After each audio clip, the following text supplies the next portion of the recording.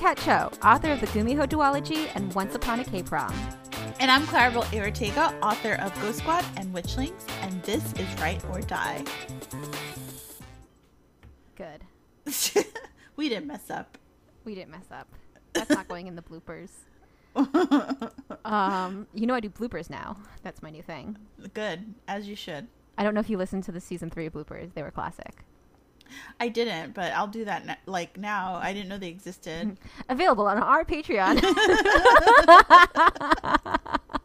Do you want to hear the bloopers? Well, we've got news for you. Give us $1. We've got great news for you. If you want to hear us being a hot mess, first of all, you just need to listen to us doing literally anything. And second of all, go to our Patreon. Yep, exactly that. Anyway, how are you? I'm good. I'm really excited because I have started the process for revising my young adult book, which I haven't been able to work on because I've been so busy with everything else. So today I've been just like condensing the notes that I got from my agent. So it's like just like the bullet points of what I need to do, and now I'm doing a chapter by chapter outline with like all the changes I need to make in each chapter, which is how my editor did it for me for Witchlings, and it was so super helpful that like now I have to do that from now on. I can't just I usually do just like a big document and like change things as I go, but it's more work up front to organize it, but I feel like the revision process itself will be a lot simpler this way. It's really interesting that you pointed that out, because I realize one of the things that works, I've tried to be more of a plotter when I draft, but it just doesn't work. Like when I do my first draft, I have to feel the characters, and if I'm forcing myself to stay on like a roadmap, it feels really unnatural to me, and then I get like caught up. But for revision notes, I am like super hyper organized like that, like making spreadsheets. So I think it's just kind of like people, like every author is organized actually. It's just that where that organization is concentrated changes. Yeah, for sure. And I think that like for me, because I'm also a pantser, like I sort of I avoided outlines for so long, but now that I'm always on deadline and I'm so busy all the time, like I realize like this is the best way for me not to get overwhelmed, to just make sure that I'm organized so that the process of writing or revising is a lot less chaotic. So that if something goes wrong, I'm not like struggling with time constraints as well. You know, I'm giving myself as much padding as I possibly can by doing the organization thing. And I think I've said this before on the podcast, but when Leigh Bardugo said like she couldn't afford to rewrite a whole book, which sometimes if you're a pantser that happens, because you don't realize you write yourself into a corner, or like you're just going on vibes only, and then you read back on it and you're like, oh, there's so many things I have to change. But doing that work up front, I think really takes a lot of the sort of reorganizing and fixing. Not that you won't be doing that anyway, you can, but not in like, not as intensely. Like you have a lot more time to like think things through and make sure they work, and you give yourself more of a chance to write a clean draft or do a clean revision, I feel. For sure. It's definitely good to like also regularly check in with yourself and reassess like your working needs, because like what I need to revise, you know, this book might be different than what I need to revise another book. But I'm glad that you found this this strategy that like seems to be working for you for now when it comes to revision notes. Yeah, I mean, especially because Emily, my editor at Scholastic, did that for me. First of all, wow, that's so great. And second of all, it just really it soothed my brain. Like a lot of times when I'm writing, I keep so much stuff up in my head, and it's almost like an addiction to do that in a weird way. Like it feels like a fun puzzle for me. It's very strange, but like I realized like I was making more work for myself by doing that. So and when I revised Witchlings with like Emily's guide, I realized like, wow, this is really like for me, like this this really helped me to feel less overwhelmed and to get things done in a much more methodical way. And I really liked it, so I think I'm going to do that from now on. Cool. I love that. I love that. Yeah. That's fun.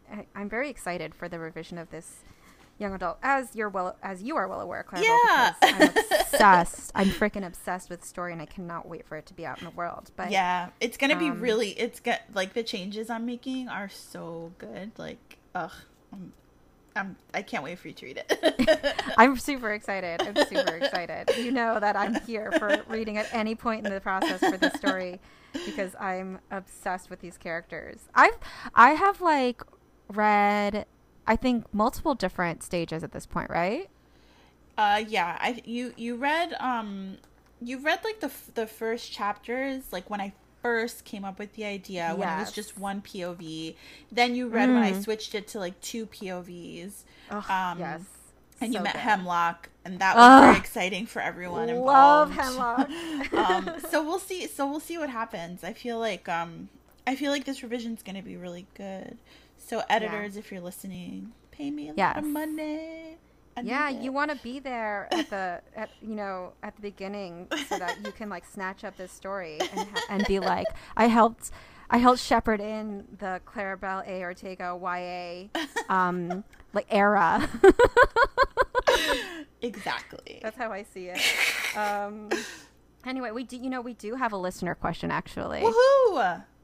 Okay, so this listener said that they'd love to hear what you have going on with other things in publishing, like gearing up for DV Pit, other publishing stuff, and what that entails. And then the second part of the question is, what did you struggle with writing those weeks that you had other things scheduled and programmed? What did you do well? And they also want to know, what publishing events have we attended and any hints or lessons we learned from attending those publishing events. So it's three-part. It's a three-part question. A lot of questions. All right. So the first one, they want to know what, like, other things what it entailed, like gearing up for, like, stuff like DV Pit, probably DV Con too. Stuff like that. So we talked about this in another episode, but we just had like a big DV Con planning weekend over at Highlights, so that was great. It's a lot of work. Fun. And are they asking things that we're involved in, or like as organizers or as authors, or both? I think they want to know what goes into organizing these types of events. But first, okay, why don't we tell people what DV Pit and DV Con is? Sure. Just in case. Sure. So DV Pit is it's a Twitter pitch contest, which means you pitch your book on a specific date and time with like certain guidelines, and you use certain hashtags in order for like agents and editors to notice your story. And then if they like your pitch, they're basically requesting your materials and you send it to them. So it's like it's like querying, but like publicly a little bit. And then a lot of times, and I mean, you won't get rejected in public, but you're sort of getting the requests in public, right? And then it's the process from there is like traditional querying, except sometimes it does move you up to the front of the line, especially if there's like a lot of excitement behind your book. We've seen that happen, like someone get tons of requests, and then agents are like thirsty to read their materials, which, you know, it can be a wait sometimes. Yes. The first book I ever queried, it took a full year and a half to get the final rejections. It was all rejections for that book. But it took up to a year and a half for me to even hear back from some of the agents to finally reject my book. And the second time I queried was after I did the very first DV Pit. And, you know, I heard back from the first agent the same day I sent the query. That was the lovely Jim McCarthy, who we adore, but who rejected both of us. Yeah. God damn it, Jim. But it did make a difference that I had pitched first in DV Pit. Yeah, for sure. So that's DV Pit, and then DV Con is an online free conference specifically for marginalized creators, where there are different panels, information about publishing, about craft. There's like networking opportunities. There's a Discord where you can yeah. meet other writers.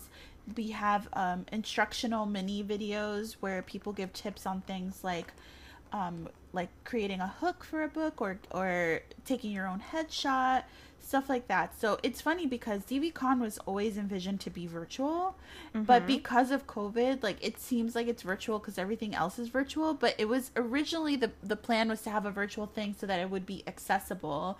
But I don't think a lot of people realize that it's been in the works for quite some time. Yeah, we had the idea for DVCon like way back in the day. Like, Clarabelle and I both did the very first DV Pit. That was April 2016. So that's our friend anniversary too. And then we both got agents fairly quickly, all things considered, from our pitching in that. And we were just so grateful that we reached out to Beth, who happened to be my agent after DV Pit, the creator of DV Pit and DVCon, Beth Phelan. And we were like, if you need any volunteers, like, to help run the next DV Pit, we're always around because we're really grateful. And that's how you and I got involved behind the scenes on it. Yeah. Yeah. And in terms of DV Pit itself and, like, what goes into it, like, Beth does, like, the crux of the work for that. Yeah, but almost everything. But there's stuff like pre-DV where, like, you practice the pitching, and, like, Kat will make graphics for that a lot of times, or we'll reach out to other people and be like, hey, do you want to volunteer? We both usually give pitch advice on that day too. Yeah, and we moderate the feed. Yeah, for pre-DV. Yeah, and then Beth always has a lot of questions about stuff that we help with, like, we're like her consultant mostly. Yeah, like, as advisors. Authors. Yeah, like advisors, like, as authors, like, we have the perspective of authors who have also participated and gotten our agents through DV Pit. So I think it's, like, a good balance because she's an agent, we're authors, and, like, we try to, like, work together to make sure that it's really good. And sometimes if there's changes, for example, when we added, like, Illustrator Day, like, there was a lot of organization around that. And then the day of, we're basically in our group chat all day, like, sort of talking about stuff, and also monitoring the feed, because, you know, there are always a couple of assholes who want to, like, complain after months of work. They're like, but what about me? Yeah, like, they're like, how come I don't qualify as a straight, cis, white, you know, whatever person? And we're like, well, if you just read the first page of the website. Yeah. And it's like I want to retweet and I'm gonna get canceled if I do. It's like, no, you can. It's just, like, you're hurting the person who's participating. Go ahead. Like, we don't own Twitter, people. Right. Like, no, you're not gonna go to jail if you break the DV Pit rules. Like, I want to just squash that rumor right now. So anyway, there's a lot of that. It's just, like, a lot of, like, organization, a lot of on the fly stuff, a lot of monitoring. It is work. It's a lot of work. It is. But it's so nice because, like, you can see very clearly the results of DV Pit and DVCon. You see the connections made in the community, all of the agent matches, all of the book deals that have come from it. And it is a lot of behind the scenes work, but I feel like we both benefited from these systems. So we are doing our best to, like, also extend our hand to people who are coming after us. 'Cause I think it's pull the right people up. Yeah, it's the right thing to do. And sometimes it does get hard because we're both incredibly busy with, like, our own writing and working and all of that. But for a writer who is feeling, like, hopeless and alone, it can make all the difference to have that little bit of, like, push and encouragement and a tool to help them sort of survive in this industry. So I'm really happy to be able to be part of it. I don't think there's not been anything like these particular things before, and Beth is, like, really innovative when it comes to that. For real, yeah, definitely. And, like, it's really great to see, like, behind the scenes how passionate she is about, like, these programs truly helping diverse voices. Like, obviously, like, you know, it does help Beth's visibility as an agent, because she's networking with like other editors and other agents and authors through it. But like at the end of the day, like what she wants the most is for diverse authors to be boosted and protected. And it's kind of really nice to see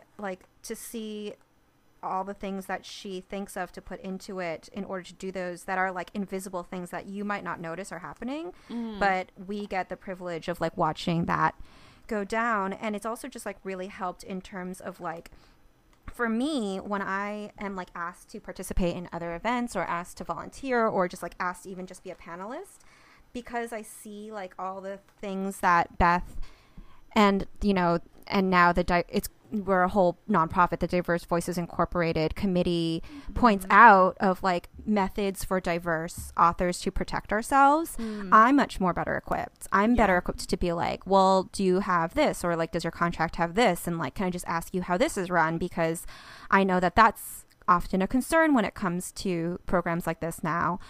So that's been a really great personal benefit that I've gained from being a part of both of these, that I think I'll always be forever grateful for. In terms of like, if this listener asked this question because they want to run a program, the thing that really helped me was that I didn't just decide to do it myself first. I became involved in other existing programs or volunteered to help other existing programs just to kind of like both help out and boost things that are already doing good in the community, but also to learn from how other people did it. Because I, like, God forbid I decide to start something and I didn't do my research and I'm stepping on toes, or I'm creating something that actually creates more confusion, which can definitely happen. And it's just better. It just seemed better for me to learn from what came before and to pay respects to that. And so that's why, you know, cause now I'm going to run Diverse Book Fest, which is going to be an in-person book festival run for and by diverse authors. Woo-hoo! But I'm super excited for it. It's definitely happening, probably 2022. And so, but I had the thought like, oh, great to have just like a diverse book fest. But I knew that like I didn't know enough yet.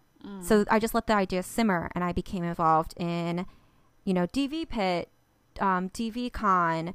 I helped with Everywhere Book Fest. I helped coordinate like an Asian American author like virtual book event. Like I became involved in other book events volunteering. And then when I felt like I had enough knowledge, then I was like, I think I can do this. And I think I have enough connections and I think I have enough knowledge to do it. But like, I took my time. Like I didn't, I know it's frustrating because you're like, we need this thing now. And you're probably right.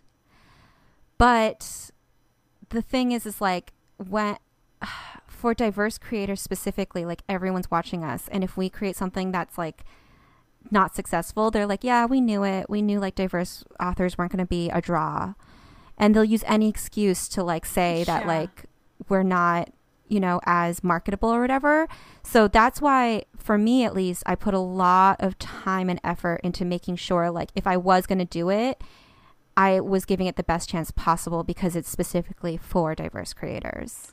Yeah, for sure. I think that what you said initially about like seeing the things that already exist, that's so important, because I think a lot of times in our haste to do something, we don't realize we're also like sort of dismissing something that has been around and has been working towards the same thing. So it's like always important to sort of like look around and make sure that you are that you're actually filling a niche that needs to be filled and not like stepping over the work of people who have been doing something for a long time. But there's a lot that goes into it. I don't think people realize like how much work it is. Like, think about when you try to plan something with 3 people, right? Like schedules, like things come up. So scheduling is always really complicated. The more people you add to it, like the harder it gets. Now imagine scheduling something for like 200 different people. Like imagine having to schedule like, 50 presenters. Like what goes into that? Like sometimes you're not talking to them directly or talking to their publicist. So it's like all of this different stuff that you have to take into account, and it's a lot of work. And I think that anyone who puts something together should be like applauded, because it's not easy, but these are the kinds of things that make a difference in our industry, and these are the tangible, like substantial things that are actually making a difference. Is like actual activism, not like just yelling at people. Yeah, like a lot of people who like run these events that like create like real true change aren't like shouting about it. They're just like quietly doing it behind the scenes, and I have so much respect for all of them. Like the whole team we Need Diverse Books, Ceresia, who does Bronx Book Festival. Like so much is given to the community by people like that who've created these great events for us. So there is a second and a third part of this question. Okay, so the second part of the question is, plus, what did you struggle with writing wise that week, and what do you think you did well? I think what they're asking is like the weeks that like we had to run events. Honestly, I don't remember anything specifically, but I do know that because we're both full-time authors and we have to coordinate our own author schedules, we have gotten a lot better at saying, okay, is this when you're going to plan DVCon? Is this when you're going to plan DVPIT or whatever program? I have a book coming out XYZ time. I know what my schedule is going to be. And we let, the organization know up front. So we're very clear about our availability, because I think one thing that a lot of authors do, especially newer authors, is that we overcommit because we're so grateful for even being invited in the first place. Yeah. And it's great to be excited, and it's great to be grateful for being invited to things, because it doesn't happen for everyone. So it's nice to have that, self-awareness and that gratitude, but you also have a right to, time manage yourself so that you don't get worn out and you don't burn out because you're doing too much. The worst thing you can do for yourself is to overcommit your time. When you're about to have a book release, and then when the book comes out, you are just so apathetic because you're so exhausted and you don't want to do anything for it. Because a lot of the promo that authors end up having to do is on our own. So you have to have the energy for that. Yeah, for sure. Agree with all of that. I have nothing to add. Yeah, like when I know that DVCon we're planning on doing it around the same time in 2022, and I blocked out the time for myself already, just to be aware of I have committed to this, so don't say yes to other virtual events or programs or anything like that. So that time is just reserved for DVCon and my own writing needs. And there's also an inverse of that too, right? Where there's sometimes for me, my book is coming out right around that time, and I've told everybody hey, just so you guys know, I'm going to be super swamped. So we've tried to make sure that the things that I need to do, I'm going to have enough padding beforehand, so that I'm not scrambling, and so people know I'm probably not going to be as accessible. This happened with JL this year, right? JL had a book coming out the same week of DVCon, so we know she's gonna be super swamped. We can't ask too much of her, because the week your book releases is hectic, especially as a debut, because you've never done it before. So it's just a lot, the emotions plus everything happening at the same time.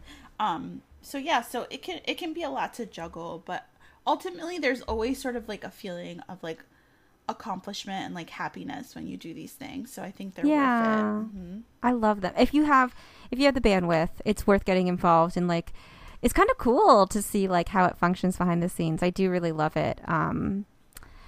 So okay, the final part of the question is, what publishing events have you attended, and any hints or lessons learned from them? I've attended so many events. You like your scroll like that like rolls across the floor. Yeah, I've attended tons of events because I used to work for a company that traveled to these shows. So I've been to like the London Book Fair, Frankfurt, Barcelona, Havana Book Fair. I've been to ALA Midwinter. I've been to Texas Library Association. I've been to NCTE. I've been to like pretty much everything that you could probably think of. BookCon. I was there for the very first BookCon ever, and like really? Wait, I didn't know that. Yeah, I was there when it started. And I saw the very first stampede of people running in to get marks. It was you knew BookCon when? Yeah, I have a video of that. I have a video of everyone running, and it was so fun and so exciting. And I've spoken at a lot of these events too. So I have a lot of like practical tips for going to events. The first one would be wear really comfy shoes. Wear comfy shoes and bring like an alternative pair, because like sometimes if you can be wearing the most comfortable pair of shoes in the world, but wearing them all day, like walking around on your feet, like it can be a lot. And not all of the booths are carpeted like lushly. Some of them are, and like you step on it and you're like but wear comfy shoes, bring snacks, bring water. Like these are like mom tips, right? But those are all the things that like if you've never been to an event, I don't think that you realize like how hectic it can be and how like tiring and overwhelming it can be as well. If you deal with anxiety, it can be super overwhelming. So like make sure that you have time to take breaks, what I would do personally is I would look at a layout of wherever the place is. Like a lot of times these shows have they have sort of like maps of like where everything is, like before the show, all the booths. Try to find a place where you can like sit down to catch your breath and rest and like regroup with people, because it can be a lot. Like you can really have a meltdown just from like walking around sometimes. So yeah, it's good to be prepared for all of those things. Yeah, I will say, you know, as an author at these events, there is often a green room. So whenever I've gone to these events, I make liberal use of the green room, just like to take a rest and sit down and get off of your feet. I think like when you first start getting invited as an author, you get really excited and you want to like do everything. But I also think there's something to be said about reserving your energy for your own panels. And I think that that's a valid use of your space and time. Because I did go to an event once where my panel was the very last panel of the day, and I was super excited to be there, and like my publisher had sent me, so I felt special, you know, like they paid for my flight, which I know not everyone gets, so I felt really special. And I did have friends who were on panels too, so I wanted to like go to all of the panels and walk around and like just like see the space and like have fun. But because I was so hyper excited about being there, I spent all of my energy at the beginning of the day, and then it was time for my panel and I was exhausted. And I do think that I was a lot less on than I could have been because I hadn't you know, managed my time very well, and I didn't like just take the time to just sit and rest. And I know that like it's not a guarantee that we'll continue to be invited to book events, but I don't think you can think that way, right? You can't think like, this will never happen to me again, like I have to do everything. I think, you know, just have a healthy balance of being like, okay, I want to experience it, but I also like I'm here for work. So I have to be able to do the job I came here for. So if I were to like do that one again, I would definitely just like, you know, rest a little bit more, drink more water, everything Clarabelle said already. Also, I feel like, you know, sometimes when you're an author getting invited to these events, usually they'll have like a kickoff party or some kind of a thing, especially when it's a weekend long thing.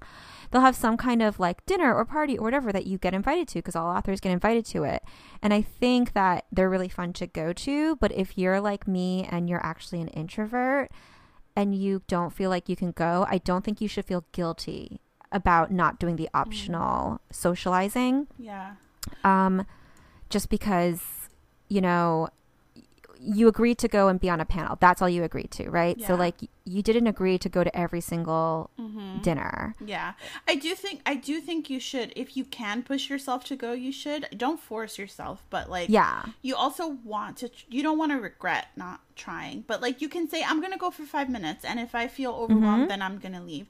Another good tip is having a friend with you that's like an extrovert to help like you hide from people, and like, because if you have a friend who's like okay in those situations, then you can lean on them, right? And like they can like pull you into circles to talk to people, and it's like a lot less pressure, it's a lot less awkward. Oh yes. Also, on the same vein, you might feel a little bit weird or awkward if you're going and you don't know anyone, or like you know of people who are going but you haven't met them yet. But I will say most authors are very friendly and welcoming, and as long as you're being professional and respectful and like just introducing yourself and just being polite, then they'll probably just like, you know, sit and talk to you, especially if you're in the green room too. Yeah. Like if you're in the green room and like there's another author who's just sitting at a table and it's empty and you just need a place to sit, and you sit down and you say hello and you start just chatting, and don't feel bad about like, you know, starting a conversation with other authors. This is a very social industry, and it's kind of nice to get to know other people, you know, within your comfort level, of course. But don't hold yourself back because you think no one wants to talk to you. That shouldn't be the reason that you don't like meet others at these events. I've met some really, really cool authors, like some authors who like I admired before I became an author myself, by just kind of putting myself out there and just saying hello, because we both happen to be on a panel together or at a festival together. Yeah.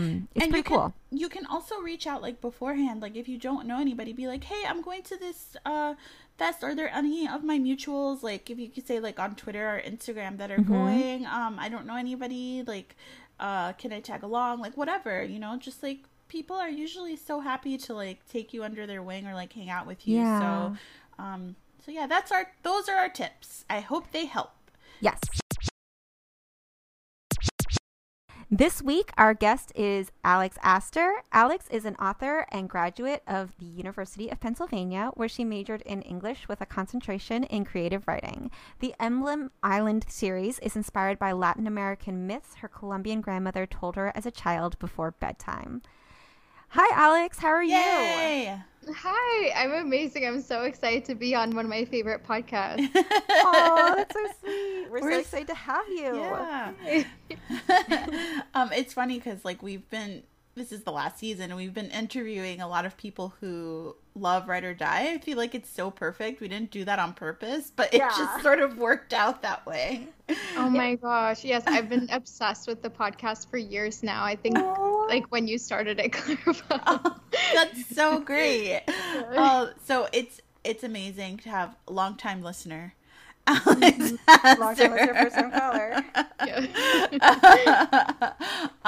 Okay, so you know how this goes. We want to know everything about your writing journey. How'd you start writing? How'd you get your agent? How'd you get your book deal? Tell us everything. Okay, great.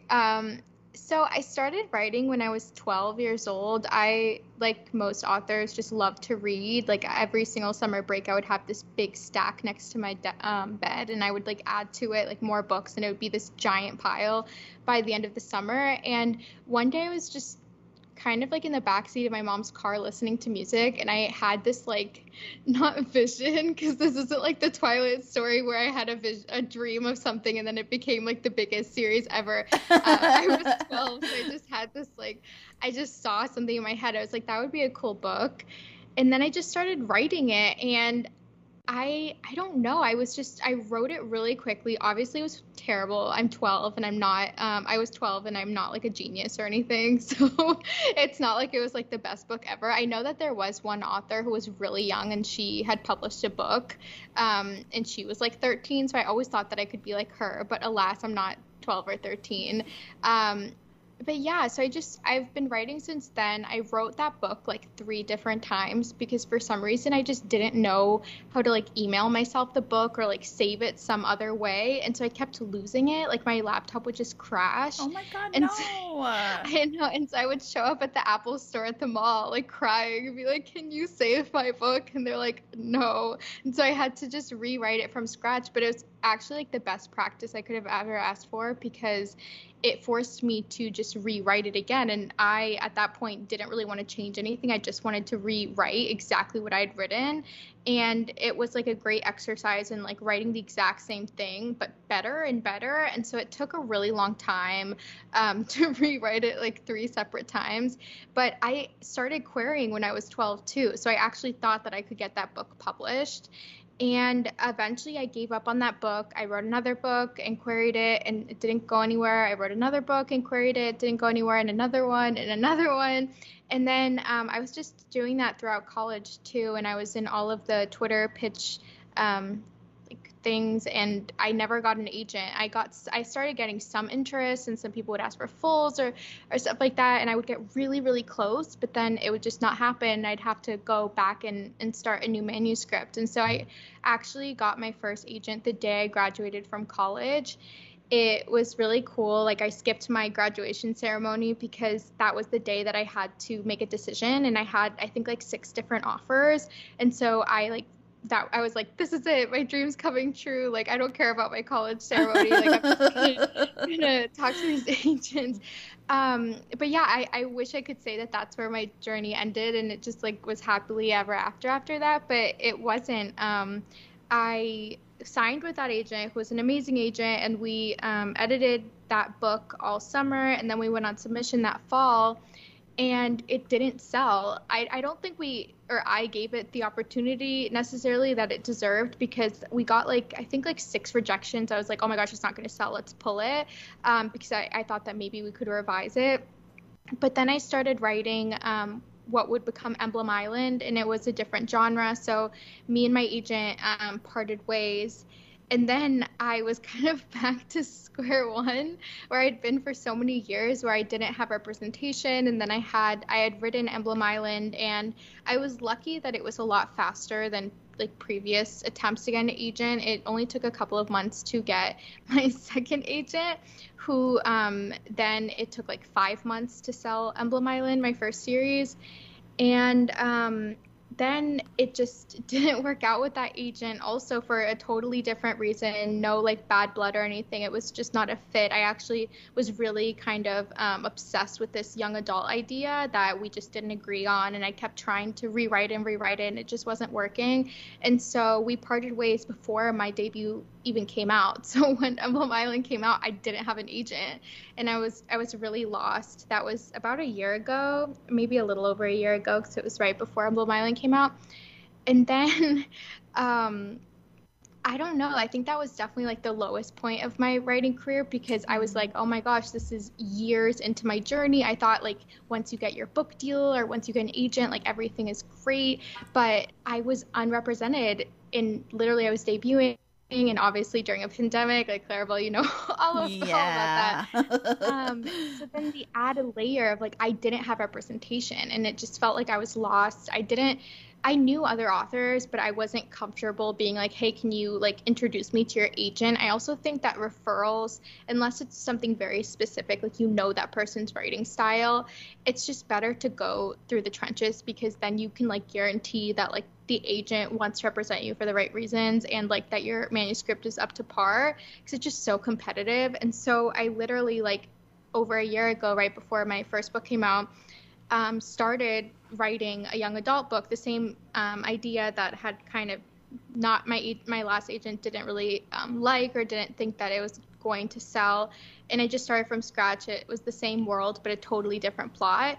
And I wrote the book over like 6 months unrepresented, like not knowing, am I even going to get an agent? Like my book just came out during a pandemic. It's not like my sales are going to be like good enough for me to just get a book deal based on those sales, and it's middle grade. And so I don't know what kept me like motivated to write, but I did. And I started querying, I think in November. and I signed with my current agent, I think in December. And yeah, I'm really happy. And then we sold that book in March, and it was like my dream book deal, and everything has been absolutely amazing and like totally different, like just the opposite of how it was last year. But I know that was a really long answer No, because I covered like over 10 years. No, that was perfect. that was amazing. That was You so said good. it was so like clear and like a clear path. Like if we were like, It was you know, dramatic. we're critiquing the story you just told us. It was dramatic. There were twists and turns I wasn't expecting. I was rooting for you whole time. There was, yeah, there were like rallying moments that it would inspire the audience. So that was the query for my memoir. No, I'm just kidding. Yeah, in the middle of kind of telling that story, I was like, geez, this is sad. Like, I probably shouldn't be telling this. No, that's the point though. But it's not sad, right? Because like Yeah. you're still doing this, and like you got what you said was like your dream book deal, and you kept going. So I think it's like any story that has a happy ending and that's like worth listening to or like compelling has like a rocky middle, you know, and like you definitely had that. But I think it's really cool. So so for people who don't know about your Emblem Island series, can you tell us a little bit about it? Sure. So the Emblem Island series is set on Emblem Island, a world where everyone's born with marks on their skin that represent their fate and their talents. So everyone has a lifeline across their palm, and it shows how long their life will be, how rocky their life will be, or how just kind of boring their life will be. And they also have an emblem, and that can either be a role in society, like a leader, or like a superpower, like you can freeze things. And the main character, Tor Luna, hates his emblem. He wants a totally different one, and his lifeline is really boring. So he makes a wish during the annual wish ceremony where anyone can make a wish in the hopes of it coming true in the next year. And he, the next morning, instead of waking up with his new emblem, he wakes up with a curse. So he and his two friends must cross Emblem Island for the first time in search of the only person who can reverse the deadly curse, and that is the Night Witch. Yes, I love it. Amazing. Thank you. So exciting. As our listeners might know, you're quite famous on TikTok. You have like almost 400,000 followers, which is really cool. And I mean, I've heard you talk about this before, but for if there's an author that's listening that is like hoping to start a TikTok or wants tips on how to, you know, grow their following, do you have any advice for them?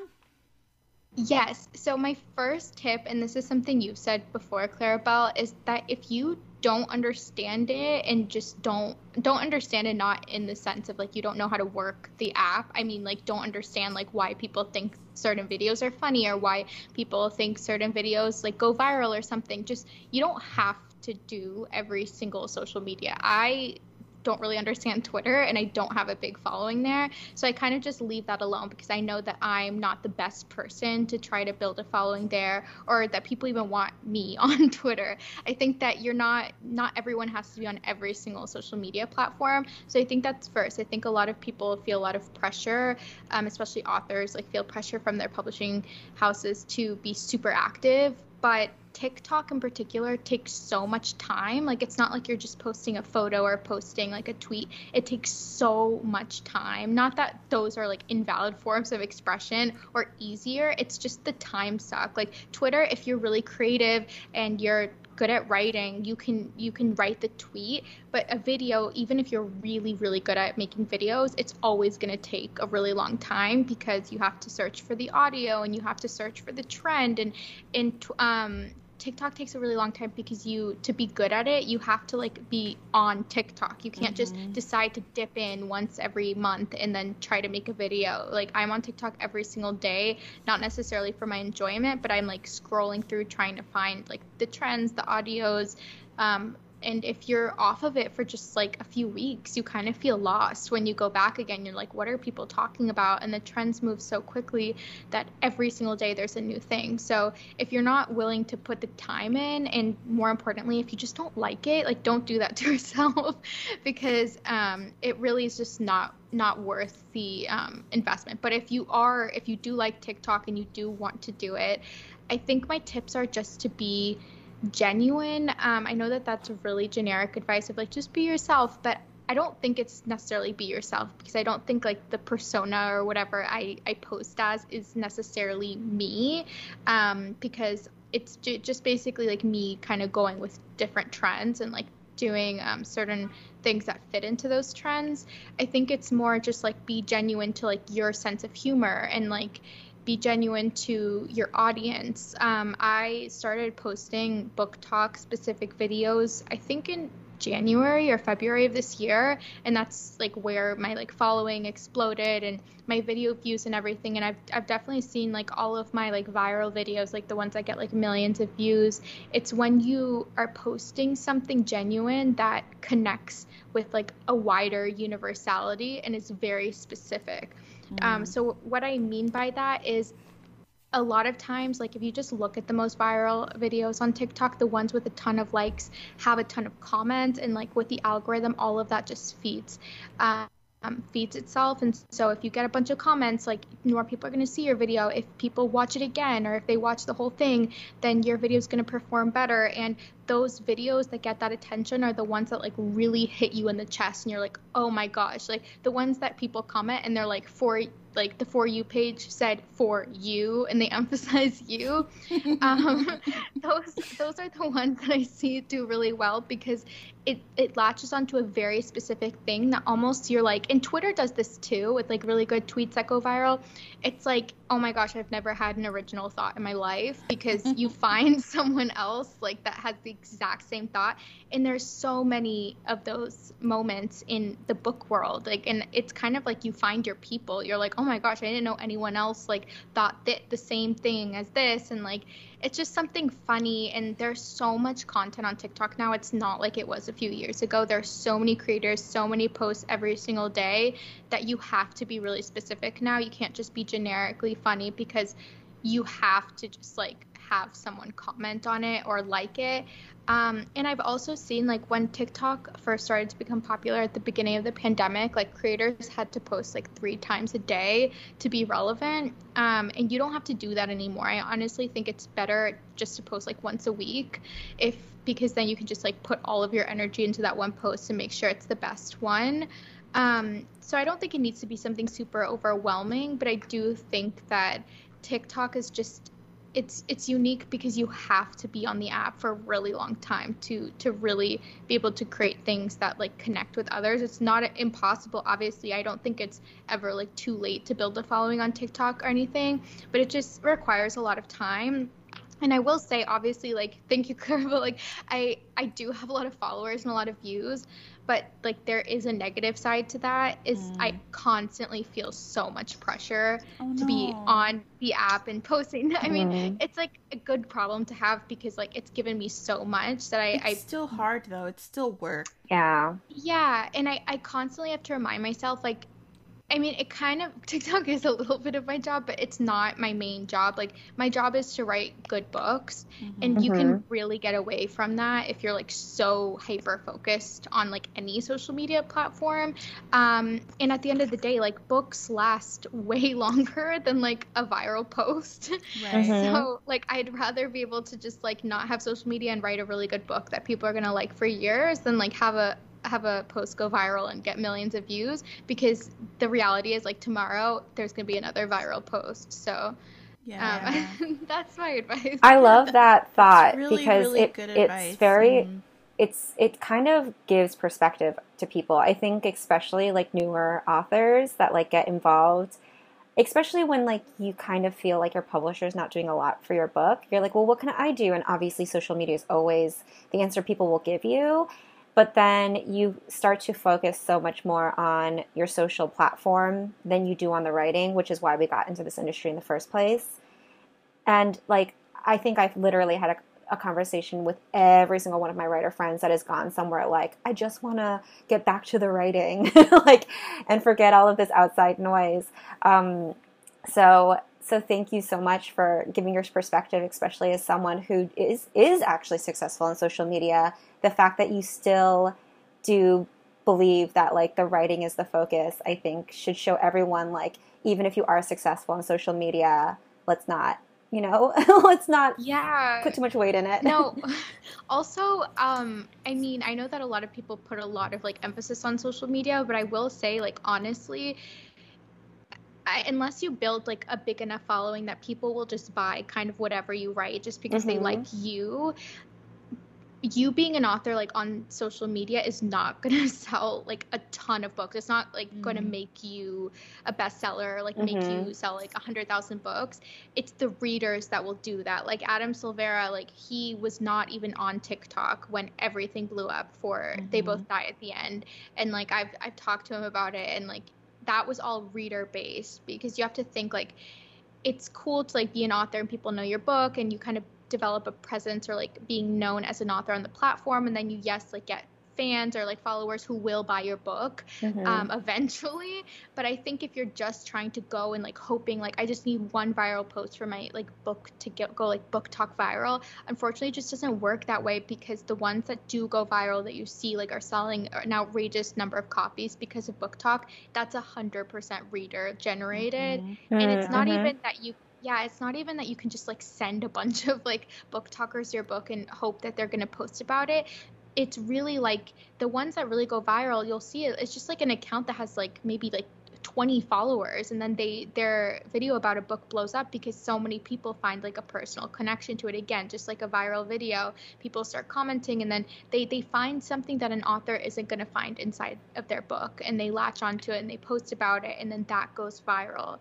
So I think that like trying to like kind of game the system or just doing it to sell books is unfortunately not, it just doesn't work, especially because a lot of my viral posts are not about my books. I mean, Lightlark is a little different. Lightlark, like my new young adult series, it went viral because of the concept, and that's a little different. But like speaking about Emblem Island, like a lot of my videos have nothing to do with the book. Like most of my recent viral videos have nothing to do with any of my books or like me being an author. So like that's not going to sell any books, like me like going viral.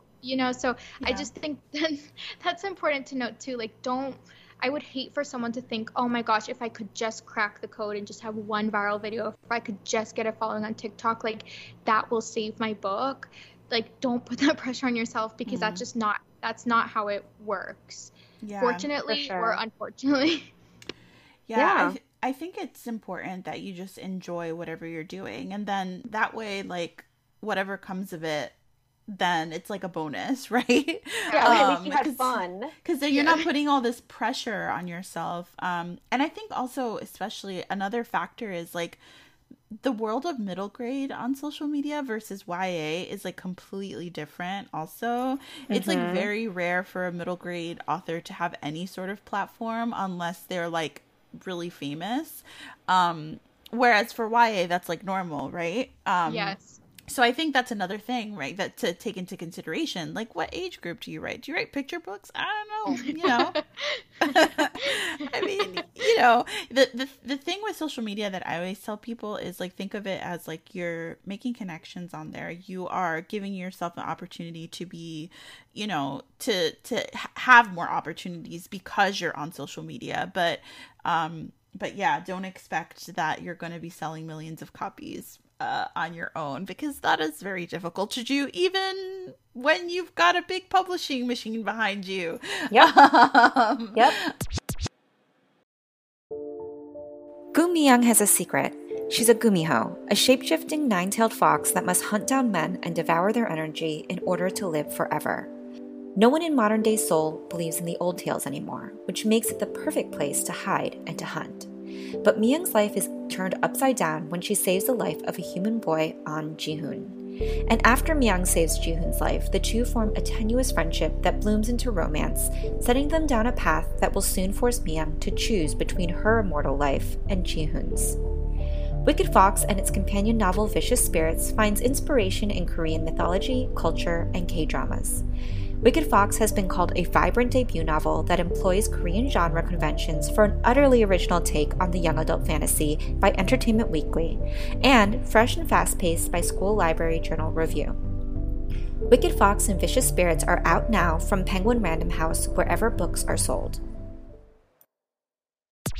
So you do have a young adult series that you mentioned, Lightlark. Can you tell us a little bit about that?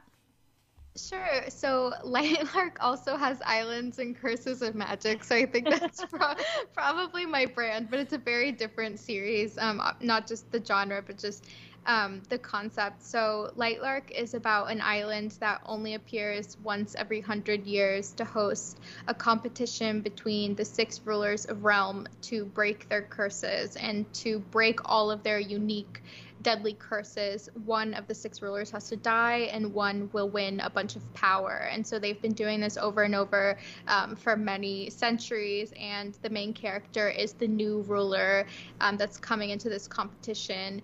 And that's what Lightlark's about. I could not be more excited about it. It truly was a book that I wrote for me. It's the type of book that I just love to read. And so the fact that it found an audience on TikTok through that original viral video, and the fact that it actually got a publishing deal, I feel really lucky. It's so cool. When does Lightlark come out again? Yeah, I don't have a set date. Yeah, you both know. It's like, unless you get like the set date, like it's very. It can always change. Yeah, for sure. That's fair. But Emblem Island is already out, the first 2. Yes. There's 2 out.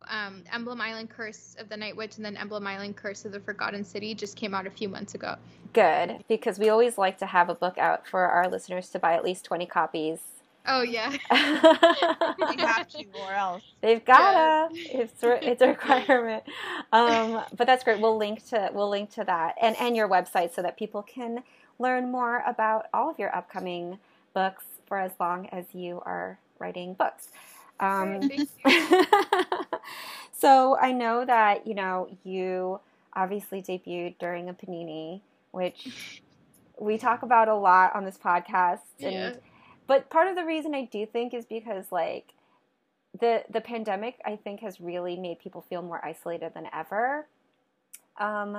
So, like, is there anything that, like, you feel like you got to do with your debut that, like, maybe rose up because of the pandemic? I know that some authors feel like they've been able to connect more with fans because it's, like, more accessible. Mm-hmm. Or any tips that you have for people who are debuting the next few months? Yeah, I think that the unique thing, which was not necessarily a great thing, but something that anyone who's debuting and feels like if it doesn't happen, like the first week of your debut, if your book doesn't blow up, if everyone doesn't know about your book, then all hope is lost.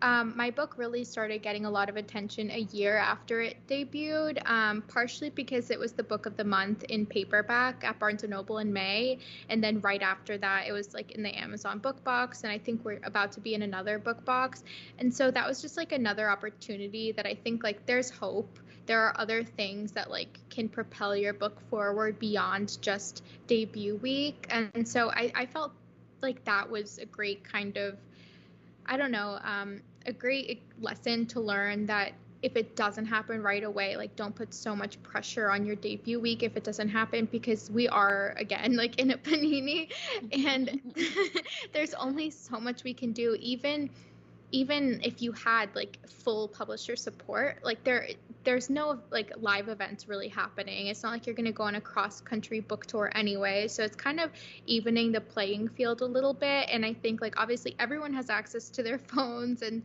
to computers. And I did find that the pandemic was a big opportunity for, like, my book talk and TikTok, like, everything kind of, like, collided together, and that's why, like, book talk became such a huge deal during this time. Like, there were more people than ever on TikTok. I obviously, like, benefited from it, and that's something that, like, maybe wouldn't have happened. So obviously the Panini, like, is horrible all around, but I think, like, trying to find, like, these little silver linings and these little ways that, like, I don't know, like even though again, like I said before, you shouldn't be like pressured to be on social media, it's also like kind of freeing and empowering to know that you do have this tool that kind of goes above different barriers. Like to if you really like build a following, and it doesn't have to be like hundreds of thousands or millions, like I think we undervalue the importance of like a really, really strong following a few hundred people. Like if a few hundred people are going to buy your book like the first day, that's a big deal. If they're going to tell more people, it grows exponentially. Yeah. And so I think that a lot of people are just like so focused on these major numbers, which are amazing, but at the end of the day, like having like growing your following from people like that really care about you and your career and everything that you write is great. And so I guess those are my tips. Like don't put too much pressure on yourself, and like you just never know what's around the corner. There's so many things out of your control, and there's so many things kind of in your control with social media, and don't let that be like something that again like puts pressure on you. I think let that be something that like is freeing to know that like it is a lot more of an even playing field now. Like there are issues right now with like the supply chain, everything that's affecting everyone.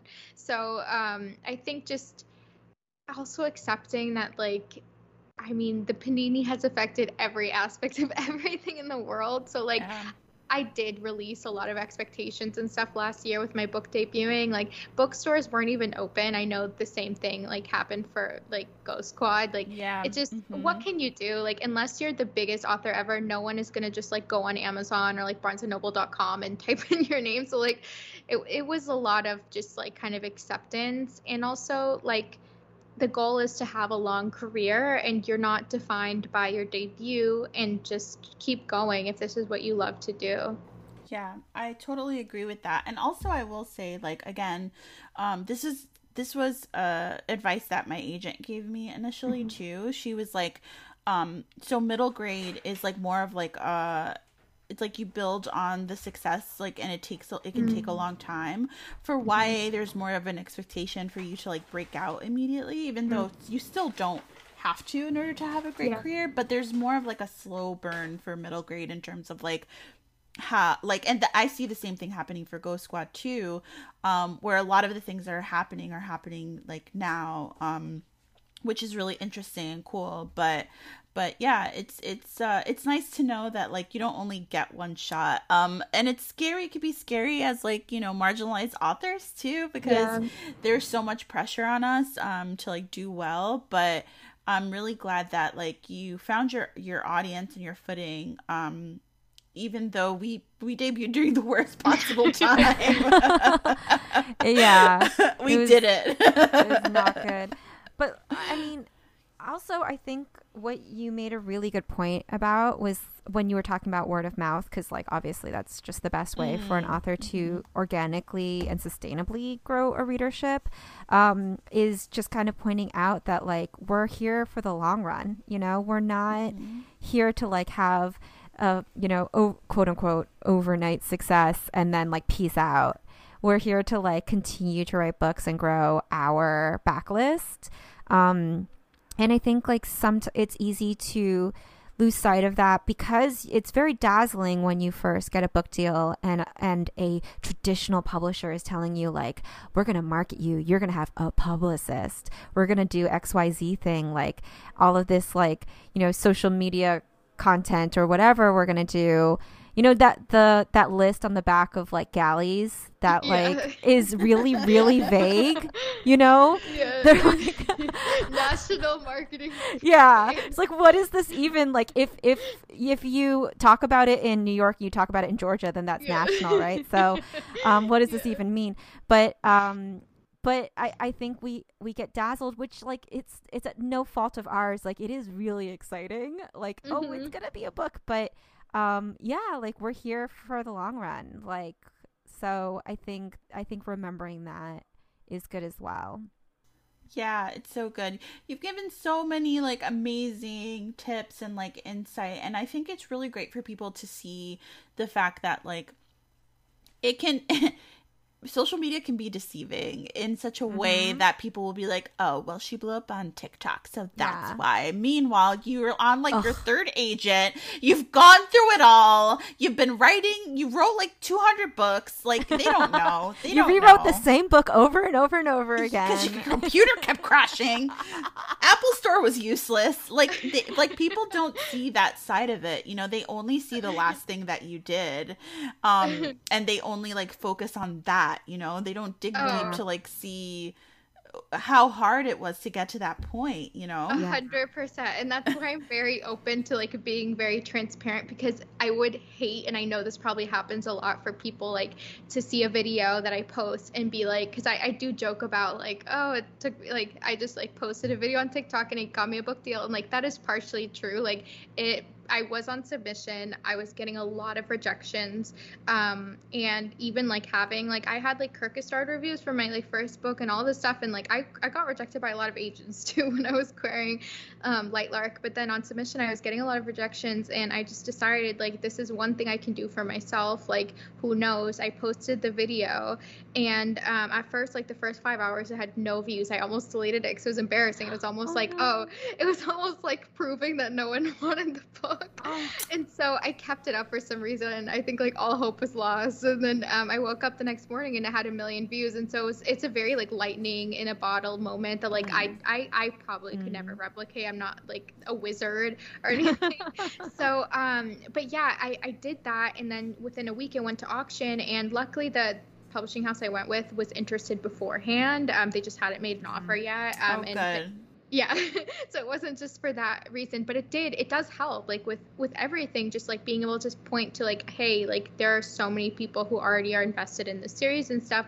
But again, I would hate for someone to see that and be like I've seen a lot of like people like hoping that like, I know, like I was that person like hoping I would do anything, any shortcut, anything to like get an agent and a book deal. But that is such a small, tiny piece of the story. Like I had already had a book out for a year. Like so exactly what Claribel said. I really like, although it would probably be a lot better like for me to just like be like, oh yeah, I just like, this is like the first book I wrote. Nah. That's like such a lie. That's not what happened at all. And it's been a really rough road, and just so many rejections, like literally thousands of rejections, so many like books shelved, and like everyone goes through this. I really don't even know any author that just got an agent on their first try and a book deal on their first try and everything was amazing on their first try.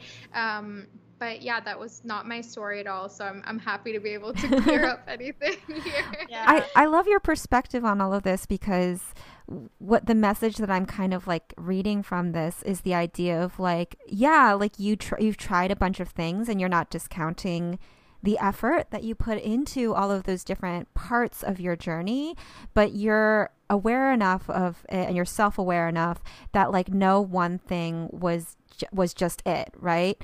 Everything had to work together. Every part had to come together for you to get where you are today. And I think that that's like a healthier way of looking for it. And what we're always trying to get at when we tell these stories of like, you think that it was just this, but it was all of the path before. Like we're trying to tell people like, don't put all of your eggs in one basket. Don't think like you only need TikTok. Don't think you only need, you know, like to be best friends with other authors. Don't think you only need, you know, like whatever. Like, but that's the thing is like people, I hate how people try to simplify the key to getting published, right? There is no one key. It's so many things that go into it that create the bigger picture. And that's what we're always trying to tell people here. And that's what your journey really illustrates for me. As well, Alex, is like, yeah, some of the things are flashier looking from the outside, but that was just one piece of a greater puzzle. And that's what I love about your story. Thank you. Yeah. And hold on. I just had a brain fart. I wanted to say something related to this, and it just like completely left my brain. Sorry.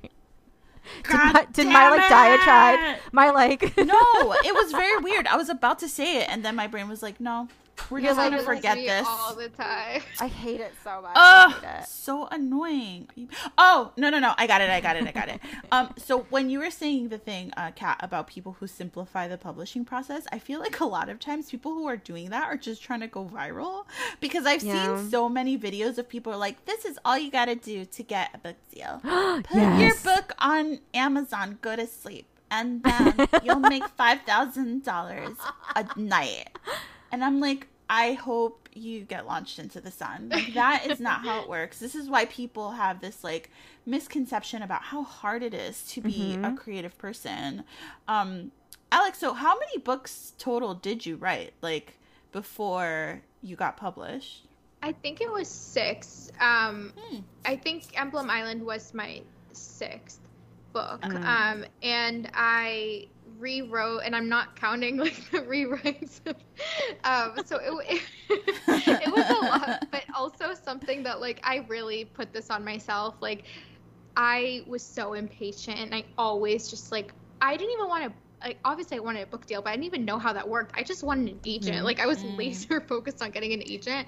So I would like be dumb and like rush through writing a book, and then just to query it out, because it's a lot of like serotonin, like getting those emails. Yeah. And I was kind of like addicted to that. To like, I still have such an unhealthy relationship with my inbox, because like just like getting an email is so much like going back to that time of like getting a rejection or getting a request and then getting a reject. It's such a toxic process, as like you both like probably have obviously like been through it, but yeah, I just I didn't want you to take that. I have no idea what I was talking about. Twins. You were just talking about how many all the books you wrote. Oh, Yeah. okay, yeah. So I was dumb, and like one of the lessons that like I really say all the time, because I do like a Q&A on my Instagram stories every weekend, and I get a lot of the same questions, but I get a lot of new ones too, and I always say, like, please do yourself like a favor and spend months editing, because you think that, like I did, you think that you're saving time by just rushing and then querying it out, but in reality you are probably like putting yourself backwards years, which I definitely did, because we all know, like, once you query every agent on the planet, you cannot keep doing that, so you kind of have to shelve a book and then start a new one. So instead of like editing it for 2 months, I was querying for like a year, getting rejected, and then having to go back and start a new book that I would rush through and then query out as soon as I could, instead of like, if I'd really taken the time to edit those manuscripts, like maybe it would have been different. I'm not saying like I'm happy with how my journey like played out, but I think like a really big thing that I would advise anyone who's querying is just, you think, I know what it is to be impatient, and I know what it is to like want this so badly, but do yourself like in your manuscript like a favor and just edit because it could make a huge difference between, like, we all know like an agent is kind of looking for a reason to say no, just like a publisher, because they get so many submissions. So if you like, it could be the difference between a yes or a no. So just do yourself a favor and don't be dumb like me and write a bajillion books before you get represented. Oh, you're giving such good tips, honestly. Great like, advice. This is a great advice episode, honestly. Yeah. Well, you know why? It's because she's a wordy. So she knows. You know. She knows what she wants to listen to, okay? Yeah. That's what it is. I just want a whole pre-chat episode. You can cut me out. You can do like a sound clip. We should do one. We should do a whole pre-chat episode before the podcast ends, just for pre-chat lovers. That would be so funny. Oh my gosh. We did do an episode where we just got drunk and answered Q&A. That was one. That's true. And I want that too. I want just a Q&A episode. I love when you guys do like the single question. Yeah. Well, okay. We'll write this down. Write it down. This is Can't free write it content. down. This is free content ideas. Yeah, thanks, Alex. Okay, Alex, as you know, everyone who's on Write or Die gives us their most embarrassing publishing-related story or something they wish they'd known before they started. You could do either or. You could do both. It's up to you. I obviously knew this question was coming, so I don't know why I'm acting like I'm thinking about it. But I am thinking about it because Yeah, what could it be? Because I didn't have an embarrassing moment, but I guess I'll say that, Clarabelle, I met you like during, what was it, like ALA midwinter or something? It was in January. It Yeah, was yeah. right at the very like beginning of 2020, so pre-pandemic. And not, I don't think this was embarrassing. I mean, maybe. I think my embarrassing threshold is just gone. Like at this point, I just don't get embarrassed a lot. Like you kind of have to like let go of your embarrassment to like post as much as I do on TikTok. Yeah, yeah. Let's be real. But I don't know, maybe I was a little bit embarrassed by like my enthusiasm of like seeing you, and I knew exactly who you were. And we have this really like cute picture of like us signing each other's books. But like I guess that like maybe embarrassing. Oh no. Yeah. Don't be embarrassed. I've I'm a giant dork. I've been saved a lot of like in person embarrassing moments because of the panini, because like we just haven't been like in person Yeah. with like a lot of people. So that I don't want to like cop out and not say an embarrassing moment, because I don't like when people just don't say one. So that was my like mini one. But for the bigger answer that I did prepare for, that what I wish I had known, and this is another big thing that I always tell people, is rejection is a gift a lot of times. And I never would have ever, like if I had heard this when I was 12, 13, 14, 15, whatever, like trying to get an agent, I would have been like, oh my gosh, that's so stupid. But truly, like whenever you get a rejection from an agent or an editor or anyone in this industry, where like it really is so subjective, it is a gift, because you deserve an agent who absolutely thinks you're a genius and thinks you write the best stuff ever, and you deserve a publishing house that is going to actively promote your book. Even if like it means that book isn't going to be published, it's a lot better to just have a really supportive team around you. So I used to get so upset when I would get a rejection for my queries. Like I've gotten so many of them, but now on my third agent, I can truly see that like if someone is not absolutely like just obsessed with your writing and with you and thinks you're the best person ever, then like they shouldn't be your agent. So it's like a gift. You should like honestly be like, thank you for rejecting me, because clearly like something about me you didn't like, and that's fine. Like honestly, like in this industry, we know that like everyone around us, like our team doesn't make money until we make money. Like it's a commission-based business, or like they get a percentage of our sales. And so truly it's really important that they believe in you and that they're your best advocate, because it's not like we're paying them to just like represent us. So they on their side, they really need to believe in whoever they're representing. And I have been in situations before where like the person representing me, like I felt like they didn't think I was anything. I felt like they thought I was the worst writer ever. I felt really insecure. And now, like with my current agent, who I absolutely love, they think the world of me. And like sometimes you need that. Like I used to think like, oh, this is a business, I don't need that. Like they just like they have like their role, like as long as they do that, fine. Like but no, like being in this industry for like a few years, and like there are so many highs and lows no matter who you are, like you need to have a team around you that truly believes in you. So I would just say, like, I know that there's someone listening right now that is sad over rejection. Like please like you will see it as a gift later on, because maybe this is not supposed to be your debut. If my debut is the first book I wrote, oh my gosh, amen. I would be like, I would literally be like blacklisted from the industry. So like that was a gift. Like it was a gift that like I debuted with the book that I debuted. Like it was a gift that like I parted ways with like the people that I parted ways with. Like all of that like was a gift. You don't feel it in the moment. Rejection always hurts, but like please, I promise you, if you keep going, you will one day look back and be like, that was the right thing to have happened. Mm-hmm. Yes, that's great advice. Agreed. I love that. And it's very true, because a lot of times we get hung up on dream agent, dream this, dream that, and it's like you don't actually know what is going to be the right fit for you until you start working with someone. Mm-hmm. Like when I was 15, I would have like, if a shoe was an agent, I would have let it represent. I literally would have gone with anyone. Oh my God, no. Not a shoe is my agent. I love that. Awesome. Well, Alex, thank you so much for chatting with us and sharing your journey with us. It's been such an amazing talk. Of course. Thank you so much.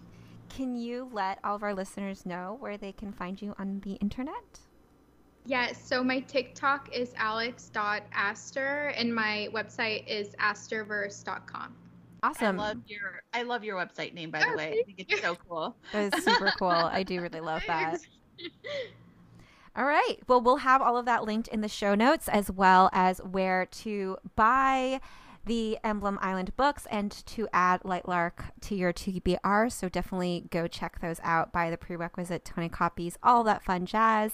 And Alex, thank you again for being on Ride or Die. For having me. Thanks for listening to Ride or Die. Be sure to check out Wicked Fox by Kat Cho and Ghost Squad by Clarabelle A. Ortega. And while you're at it, make sure to subscribe to us on iTunes and leave us a review. See you next time, wordies. And don't forget to spread the word.